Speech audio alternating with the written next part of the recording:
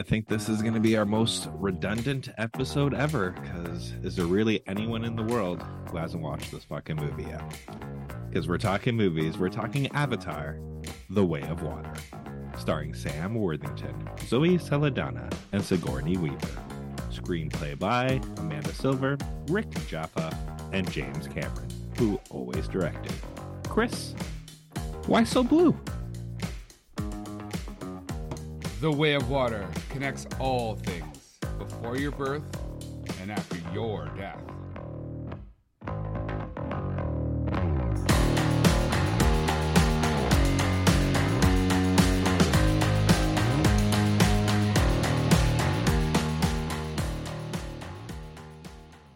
Hey everybody, and welcome to this week's episode of How'd You Like That Movie? And just to correct Scott, when he says, you know, is there anybody who hasn't seen it? Well, considering it's made $2 billion and there's 8.5 billion people, there's a whole lot of people that still need to see it. That's right, we're talking about Avatar 2, The Way of Water. Take us away, Scott. As if he just danced. Okay. Do you remember that Wesley Snipes movie, Passenger 57? Always bet on black. Yeah, I think we need to update the quote to always bet on Cameron. Always bet on blue. No, Cameron. But before we get Cameron's not a talk, color, so that doesn't really work in the game of roulette. Blue's not even. Shut the fuck up. I'm trying to act all smart. Okay, before we get into the film, I wanted to have a little discussion about the man himself. Like, let's talk Cameron. Yeah. The man from Kapuskasing himself, James Cameron. Okay, so here's my question. I think we discussed this in our first episode ever when we did Aliens, but Game over, man. Game over. How much fucking drugs did you do before this? I just watched Aliens last night at the movie theater, and I want to talk about it too. So I'm glad that we're talking about James Cameron right away. So I've got Bill Paxton kind of on the mind. Okay, so here's my thing. When everything's all said and done, where do you think Cameron's gonna fall in the echelon of like greatest directors of all time? That's an interesting question because. So I was looking at his filmography, and it's funny, like, I know a lot of his work. I don't love it. It's not my favorite. What's your favorite James Cameron film? Hold on. What's your favorite James Cameron film? Well, we already discussed this. It's T2. Is it still T2, yeah, though? Yeah, okay. Still T2.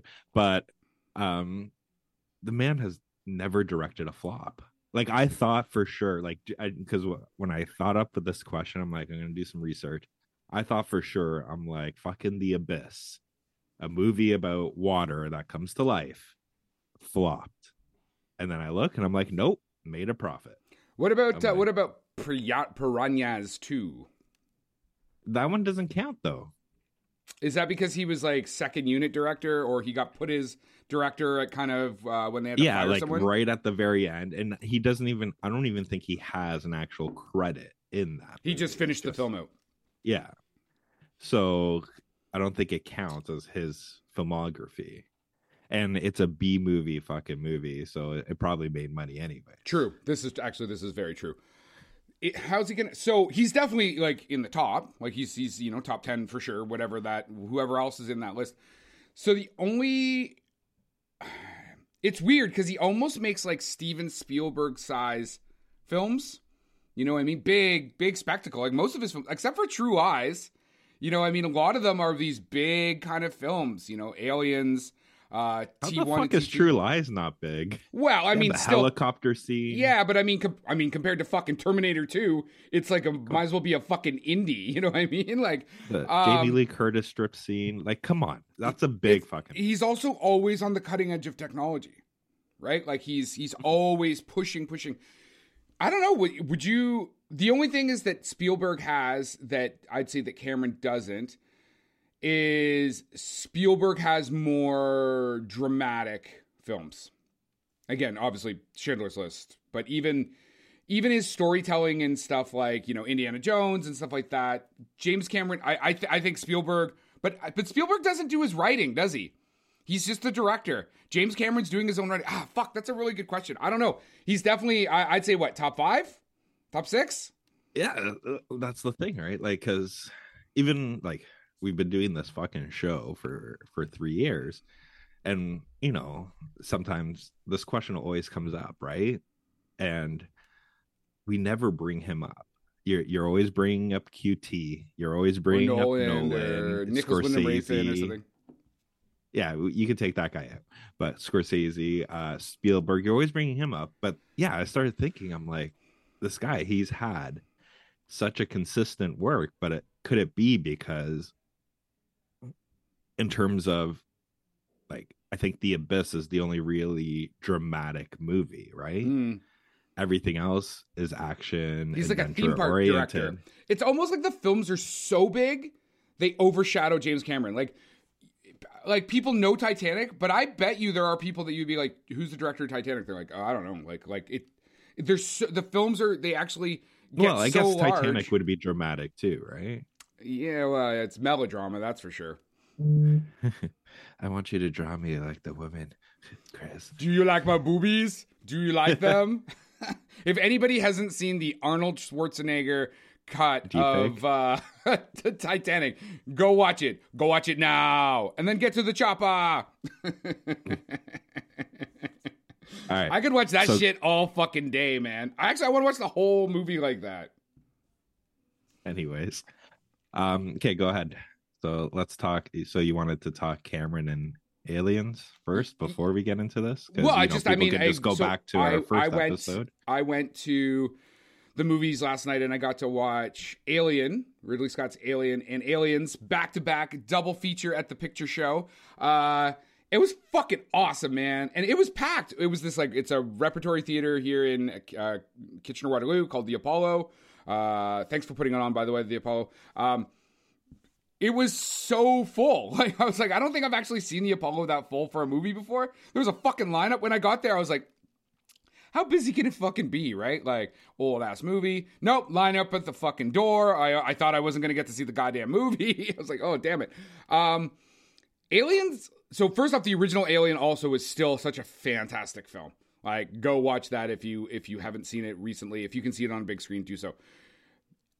I love watching Aliens, though, on a big screen. Like, all those Bill Paxton quotes, you know what I mean? Like, and Sigourney Weaver is such a bad motherfucker, you know what I mean? And she's a bad motherfucker even in the original Alien. Like, if you go and watch the original Alien, if they would have just listened to Ripley's advice about not bringing the fucking dude with the shit on his face into the thing, everything would have been fine.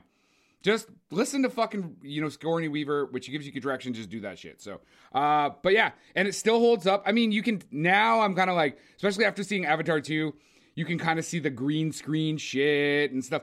But because of James Cameron's directing and writing, his action sequences, the acting of like having such a great cast and stuff, you're sort of like, it's fine. Like, yeah, the ship's like looking all fucking weird and stuff behind the, 1980s green screen. But you don't care. It's like going back and watching Star Wars and seeing like the models flying around. You're like, it's fine. It's fine. I was going to say, was it a green screen in the 80s? Wasn't it just miniature work? Well, there's some stuff that looks like it's green screen. Like, when Ripley's standing on the platform near the end and the fire is behind her. It looks like the old school Hollywood trick. I guess maybe not a green screen. It's a screen, projecting fire. And then you're like, and for the audience, I'm moving around like I'm on like Star Trek, like where they just pretended because the set didn't move. So, okay, do you want to talk about Avatar 2? Yeah, let's talk. You start. So I went into this with lowered expectations because as anybody who's listened to this podcast, I don't like Marvel movies. I don't let all flying around. I saw the original Avatar. I thought it was good, but I've only seen it once. I didn't rewatch it. And so I went in with, kind of like, oh, this is going to be a fucking 3-hour. I actually was talking to our producer about how I was like dreading because I had to finally go watch this movie and I was really not looking forward to it. Like I said, it's over 3 hours. I think it's like 3 hours and 18 minutes. It's 3 hours and 12 minutes. And so I was like, okay, I'm going to get the D-box seats that move. I'm going to get the 3D glasses and I'm just going to suffer through this movie. So I was fucking wrong. The most immersive experience I've ever had cinematically. So let's just start there. So I just want your first touch of this film, Scott. What was your takeaway? Because I was just in awe. Yeah, like I didn't do D-Box, but I obviously did 3D. And yeah, I don't know if it was just the theater I went to, but it was like, to me, in terms of that, it was disappointing a little bit, because I remember going. Which like, theater did you go to? Hold on. Just between you and I. Yeah, Cineplex here at the. No, actually, no. This one was Landmark. I went to Landmark for this one. See, you should have went to the Cineplex and got the D-Box, baby. Yeah. But this one, I was like, IMAX 3D. I'm like, oh, I'm gonna go, like, fucking, gonna see it all. But yeah, it was. It was just funny, because I do remember when going to the first Avatar and watching that, and that's what captivated me. It wasn't the story, it wasn't that. It was, I felt I was immersed in Pandora. Like, I thought technically we're going into. You're going into Pandora. Yeah, and then so this one, it wasn't like that for me. I just felt that it was kind of, just going to a regular 3D movie. Like, story wise, same here. I went in, like, every episode before this, when we discussed this movie, I had also lowered expectations. They surprised me with the story. Like, it did captivate me a little bit. I do have a lot of questions, but my first one, I think this one, to me, it wasn't more of a technology base that kind of went with it. I think it's the fact that he's going a writer's room approach with these movies. It's like he's taking the like the TV approach and putting it into film. Like, there is, I know I named off 3 people for screenplay, but there's like 5 or 6 people that actually have a story credit on this film. I just didn't want to do it on our fucking intro. So to explain that, what you're saying is that collaborative approach, where you, like you said, like a writer's room is where, like, you have a bunch of writers in a room and you just fucking have a whiteboard and you work out ideas and plot and stuff. That's what you're referring to, correct? Correct.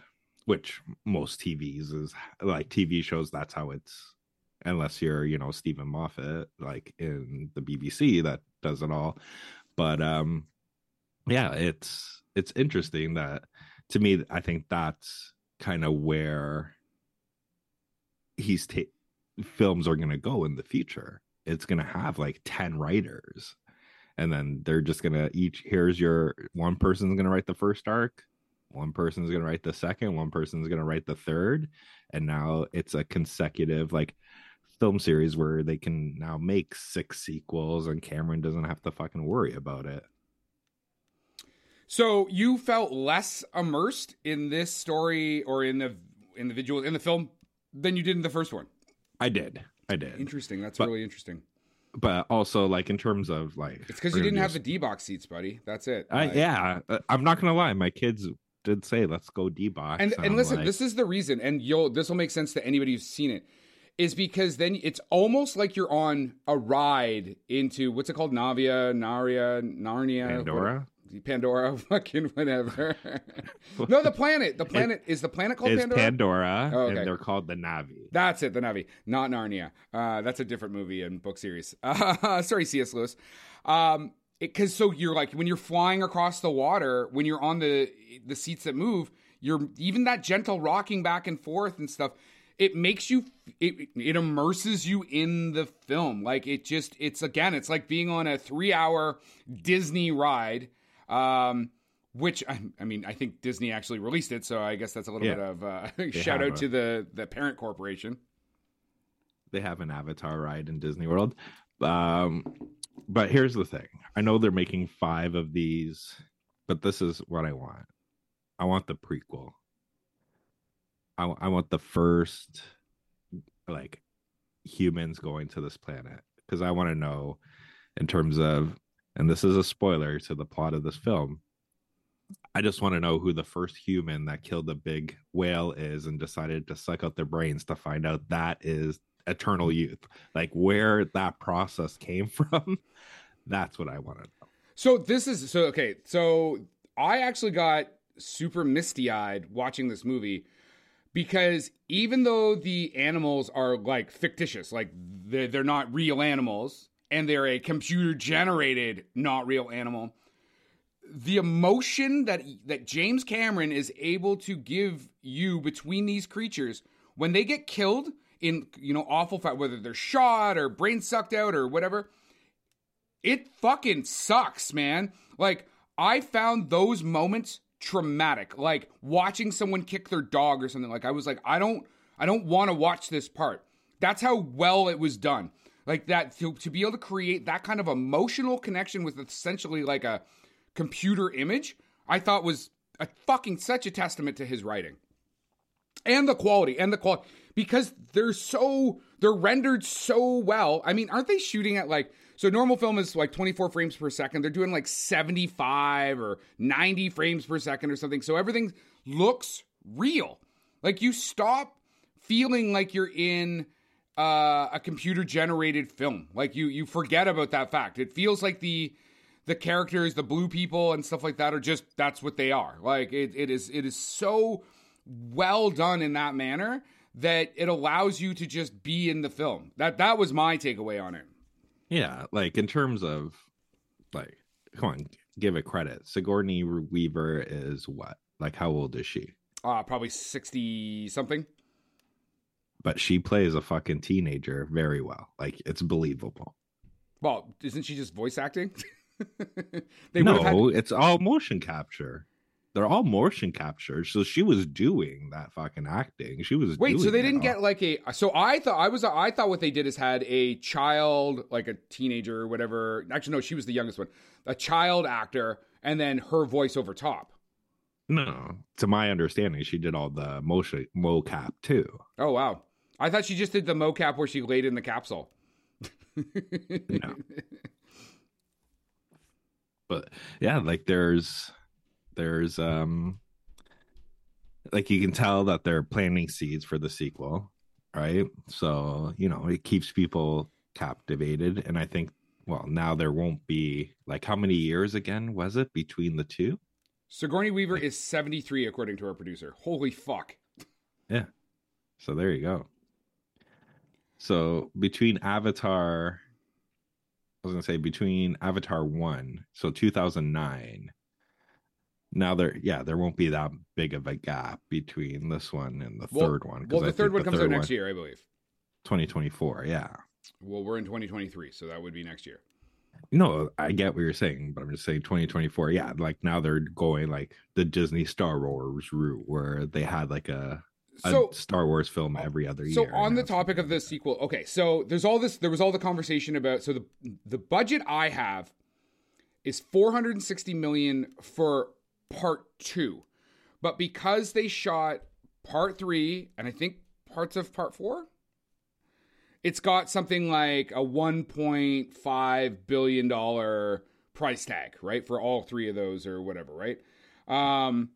So that's where so there was that statement from James Cameron being like, it's got to be in the top 4 top grossing films of all time. So it's done $2 billion as of now, which puts it, I think, at number 6 for highest grossing, and it's still going. But that makes me wonder, okay, so if their upfront costs other than marketing are already done, does that mean that like 3, let's say they throw a $300 million marketing budget on it, does that mean everything over $300 million is fucking white meat? Like is pure profit? Because they've already done those upfront costs? So like part 3 could basically just bring in like, let's say it doesn't hit the $2 billion, that's like $1.5 billion in profit. Are you still there? Yeah. Sorry, man. I didn't know we were a math fucking podcast, but but just the idea that like I was just like in my head calculating your numbers. I'm like, okay, so he's saying this. But yeah, no, I totally agree. Quite possibly, and I know he joked around after, and that's the thing that I love about Cameron, right? Like before this movie came out, it was like, it's not to be watched at home. This is the movie to watch at streaming. Now in theater, not on streaming. Sorry. Yeah, this is the movie to watch in theaters, right? Like, and then, but now that it hits the 2 billion mark, he's like, yeah. If you want to watch it at home when it comes out on Disney Plus, that's fine. Like, you don't have to go to the theaters anymore because he knows he's already. Everybody's already watched it in the theater. And I mean, for Disney, if they then go have like a bazillion subscribers, you know, even for a month to watch it on Disney Plus, it's the same money. It's still Disney money. And then they still go, hey, baby, you got us fucking, the mouse got more money because of you. So let's keep making your fucking movies. Yeah, but does it, with those numbers, is it based off of the already subscribers who watch it or any new subscribers that they get? Well, Disney will have all those metrics, right? Like they'll be able to tell, so Avatar 2 drops, how many people are watching it in general. They'll be able to see if there's this massive uptick. So you drop Avatar 2 and there's a massive uptick in subscribers, they're going to be able to correlate those things together, right? So any content that drives you to the platform, because again, you have to go, I think a minimum of a month. That's gravy. They've already, I mean, the upfront costs are done. Like it's all profit at this point for Disney. So they're doing really well. How far do you think it'll go? Like I said, it's at about 2 billion now. The original Avatar is the highest grossing film of all time, not calculated for inflation. Calculated for inflation, it's still Gone with the Wind. Something like calculated for inflation, Gone with the Wind is like 3 billion. Because like literally the entire United States watched that film multiple times in a theater. Interesting side. Yeah, but didn't it do like a tour or whatever, right? Yeah. In which it was like just like a roadshow? You know, it would play at this theater and then play at that next one. So I'm trying to see, and I think in reality, like this will probably be number one going into. You think it's going to surpass February? You think it's going to number one in like ever? No, like number one. Oh, on the box office, yeah. Box office up until February, I would guess. Like I think. Most likely that Ant-Man movie is the only one that's probably it has like that will take it out, and by the time that movie comes out, right, like everybody's already gonna be in their 5th fucking viewing of this film already, right? Yeah, and the more people you can get. So this was my issue. I don't know if it's even an issue. Like I said, with the original Avatar, I watched it in the theater, I was impressed, and I never watched the movie again. This one, same thing. I have no desire to go watch it again. Do you know people that are watching it multiple times in the theater? Because I mean, when I was in high school when Titanic came out, and like my girlfriend at the time, I think she watched it like fucking 30 times in the theater. Like that's why those numbers went so high. People just kept going back and back and back and back. Do you think that people are going to go and watch it multiple times in the theater? Like, do you know people that have watched it multiple times in the theater? I personally don't, but I can guarantee, yes, there are. Like, there's people that are all up for, you know, the blue kitty cats. But, and that's the thing. It's the same as Lord of the Rings, the same as Star Wars. It's a phenomenon that's really rare. Like, because Cameron's one of them. Spielberg's the other, and Lucas, right? Like they have these franchises. Well, I guess you can say Peter Jackson with Lord of the Rings, where they have these franchises. Except that Lord of the Rings is not his franchise. Like all the other ones are creators. Like they created their franchises. Yes, you know what I mean? But I'm just saying, like you nowadays, you really don't. You don't connect Tolkien to, in my opinion, you don't connect Tolkien to the movies. You connect Peter Jackson to the movies. Okay, no, like books are all Tolkien, but even like the TV show and stuff like that, like it's all like, oh, you know, Jackson has to have a piece of it. Sure. Okay, I get you. So this film, so far, it's got BAFTA nods for sound and visual effects. It's got Critics' Choice nominations for picture, directing, cinematography, editing, production design, and visual effects. Those are the two big ones. I don't count the Golden Globes because they're fucking garbage and they're a pointless award. It'll be interesting to see what happens with the Oscar nominations. I honestly think that this should be in Best Picture running. Because if you've listened to our Oscar show last year, I kind of laid out the things you need, in my opinion, to be objective about a Best Picture, it needs to have, you know, a solid director and acting, screenplay, editing, like all of that, cinematography. It needs to have all those, which this definitely does. But then it usually needs to have one or both of two things. Grandiose. It needs to be a big film. Or it needs to have emotional gravitas. I'm thinking like Parasite, right? Parasite's not a big film, but it's got like a hard-hitting emotional heart to it. I would say that this has both of those things. It's definitely big, and it's definitely emotional. Like, so for this not to get Best Picture nods, and again, it should be one of the ones up for like really winning it. And I don't even want to talk about the fucking Fabelmans. This is if that fucking movie was made by any other person, it would be direct to fucking video. Anyway, the only reason I don't think that James Cameron's Avatar 2 will get the love it deserves at the Oscars is because people are fucking assholes. Like, they just want to be like, man, Avatar 2, didn't watch it, didn't even bother to go see it, and they're gonna like fucking poo-poo it and be like, but Spielberg. It's like, listen, if I was fucking Steven Spielberg and I win the fucking Oscar for Best Picture for The Fabelmans after doing stuff like Schindler's List, I'd feel like a fucking asshole. Anyway. So what you're saying is you are the Academy. Because let's be honest right now. If this movie came out this year, in which it would be nominated for technically 2024, now it's up against fucking Nolan and Oppenheimer, you'd be like, fuck James Cameron and his little pussycats.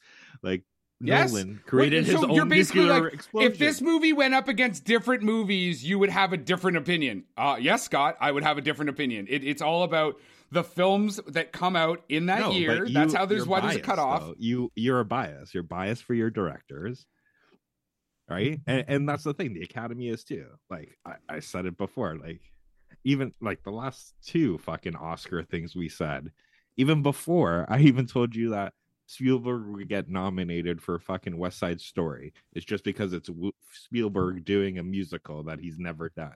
He's going to get nominated. I'm like, that movie can be a piece of shit and he's going to get nominated. What happened? You got nominated. And then that year, the next year I said, Spielberg's making a movie about his love of movies and how he became a director.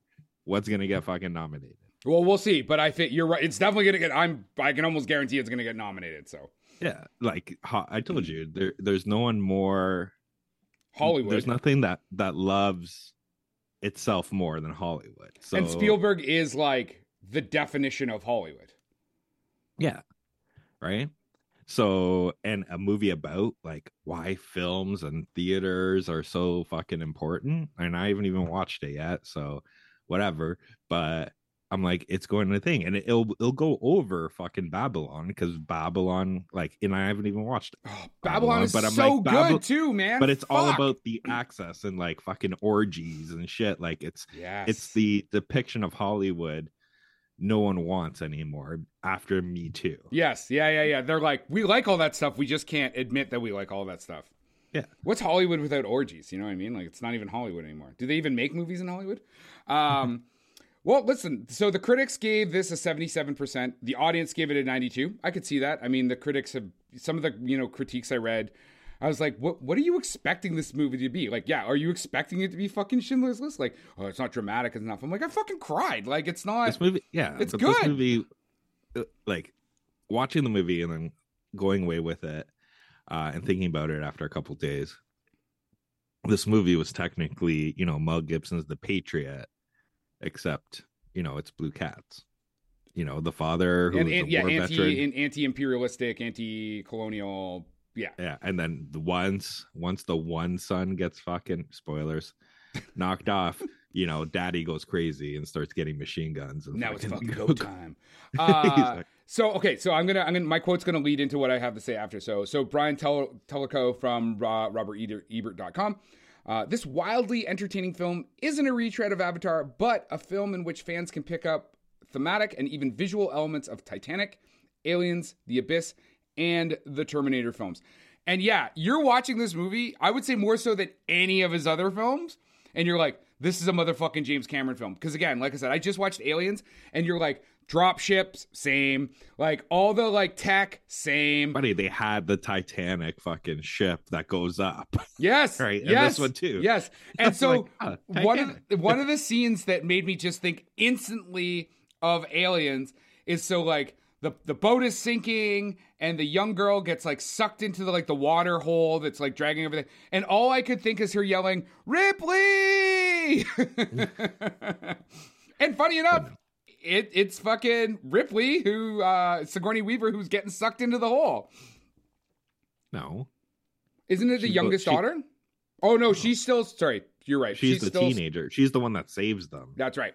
But yeah, like so much of it, you can feel like Aliens and other James Cameron movies, like just in like on full display.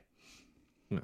The fights, by the way, the fight choreography in this film is mind blowing. Like those end fight scenes are fucking unreal. Yeah, and I think like when it comes to awards time, I think this one is gonna sweep in terms of all the technical shit. Oh yeah, I mean you would be a fucking asshole to give it to anybody else. Other than, well, although I do think Top Gun 2 is going to give it a run in certain categories like cinematography. I think Top Gun's going to be like sound design and all that shit. But yeah, everything everywhere at once too. I think those are going to be your front runners. I think everything everywhere at once might actually win Best Picture. Yeah, it's what I picked. Yeah. Well, I guess whenever we do the Oscar episode, it's what I picked. Okay. But yeah, like all in all, this film was entertaining. If you haven't watched it, go watch it. Yeah, if you want to get your butt vibrated, go do what Chris did and hit some D boxes. But yeah, like I think going in with lowered expectations made me enjoy it a lot more, right? Yeah, have low expectations. Have standards, have them low, but have them new. Yeah, like every woman who meets Chris on Tinder. And that is our wrap for the day. Please like and subscribe to this podcast. Tell your friends. If you want to get a hold of us, reach us at the www.howdyoulikethatmovie.com.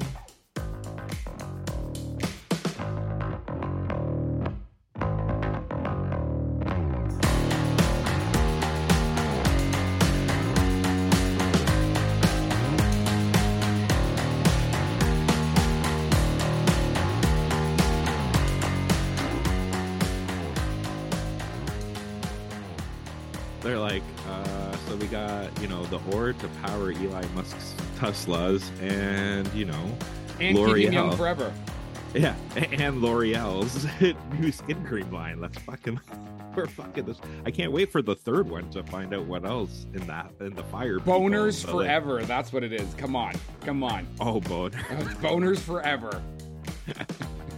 There's gonna be some fire tiger that when you eat its butthole, it gives you boners forever. So. Production by Rod Shaver, Vader Monkey Productions.